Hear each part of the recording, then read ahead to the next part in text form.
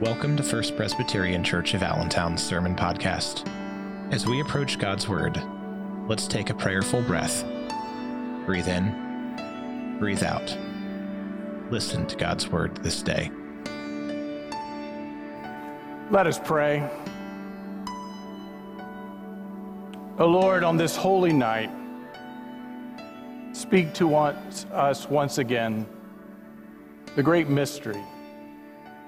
May your holy word be heard and take root in our hearts. In your Son's name we pray, amen. If you are of a certain age, the Christmas special that was on the top of your list to watch every year was not White Christmas or It's a Wonderful Life, not National Lampoon's Christmas Vacation or Elf or even Home Alone. In fact, it was not even a movie. It was a half-hour TV special, A Charlie Brown Christmas. Apparently, there's people still watching it because I noticed this week it was number 3 in one of Netflix's top 10. In any case, in one of the scenes, a depressed Charlie Brown seeks psychiatric help from his friend Lucy, who only charges a nickel for her services. It's Christmas, he says, and though he should be happy, he's not. Recognizing that the first step in solving any problem is naming it, Lucy starts to list various fears. Are you afraid of stairs? If so, you may have climacophobia. Or maybe you're afraid of cats. You could have ailurophobia. Finally, she says, or maybe you have pantophobia. Do you have pantophobia, Charlie Brown? What is pantophobia, Charlie asks.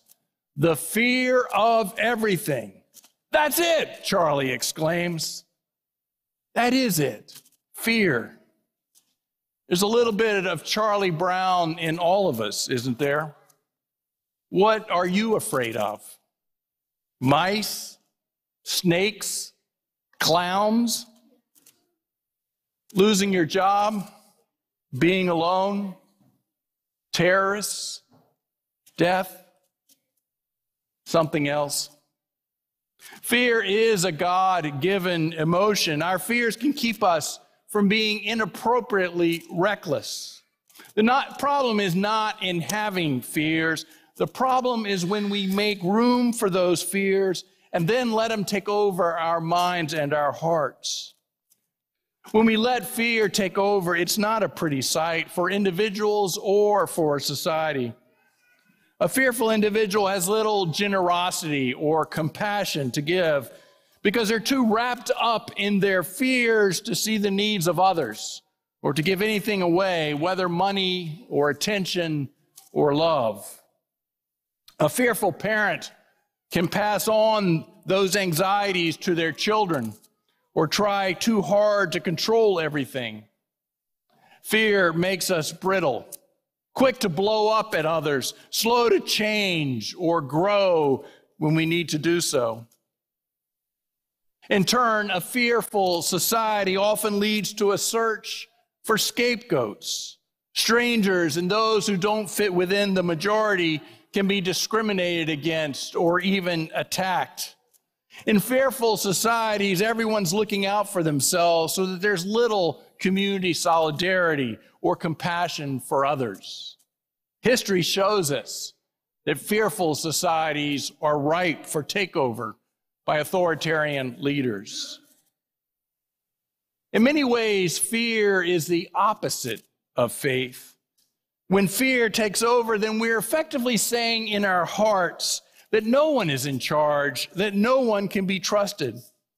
When we become our fear, we're living as if God is not to be trusted to take care of us, that God's love and goodness are no match for what we are facing. In light of all that, perhaps the most important words in Luke's account of the Christmas story are the first words out of the angel's mouth to the shepherds on that hillside out of Bethlehem. The words uttered by Linus on a stage at the end of Charlie Brown's Christmas, when for the only time he drops his security blanket. Fear not. Do not be afraid. If anyone has reason to fear, it was these shepherds out in the dark, in the cold, standing as the only defense their sheep had against predators and thieves. The threats they faced were real and even more present than the ones we face in many ways. Are we fearful of enemies and strangers? Those shepherds lived in a land occupied by the enemy Romans. Are we fearful of an economic downturn? The shepherds could not count on having enough food except at harvest or sheep market days. Are we fearful of being alone? They lived on the edge of society, viewed as unclean and the lowest on the social ladder. Are we fearful of death? Their average lifespan was half of ours. How does a weary world rejoice? We listen to the angel. Fear not, be not afraid, for see, I am bringing you good news of great joy for all the people. To you is born this day in the city of David a Savior who is the Messiah, the Lord. This is the heart of the Christian story. The Word has become flesh. God has come down to pitch God's tent among us so that fear need no longer take over our lives. As Madeline L'Engle, the rare writer who could write for both adults and children, puts it in a poem, a land in the crushing grip of Rome, a people betrayed by war and hate, honor and truth trampled by scorn. The end was full on the planet Earth. This was no time for a child to be born, and yet love still took the risk of birth. The Word became flesh. Love took the risk of birth so that fear might no longer rule our lives, so that we might take the risk of living God-centered and love-centered lives. Friends, what are you afraid of?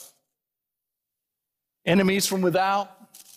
The Roman Empire was no match for God's church. The empire disappeared more than 1,500 years ago, while the church worldwide is still growing. Our aloneness, our seeming insignificance, to you is born this night the Messiah, the Lord. The promise is made to each one of us by God in the words of the angel. The God who made us, who knows us from the inside out, who knows what makes us tremble. Are you afraid of the future? The words of the angel remind us that God is a faithful God who keeps God's promises, a God who will be with us no matter what may come. Are we afraid of dying or death? The one born in the manger will be the one who will go to the cross and be raised from the tomb. Proof that God's grace is greater than sin, God's love is greater than the forces of evil, and God's life triumphs over death. To quote the spiritual writer Parker Palmer, yes, we have places of fear inside of us, but we have other places as well. Places with names like trust and hope and faith. We can choose to live from one of those places. How does a weary world rejoice? We make room.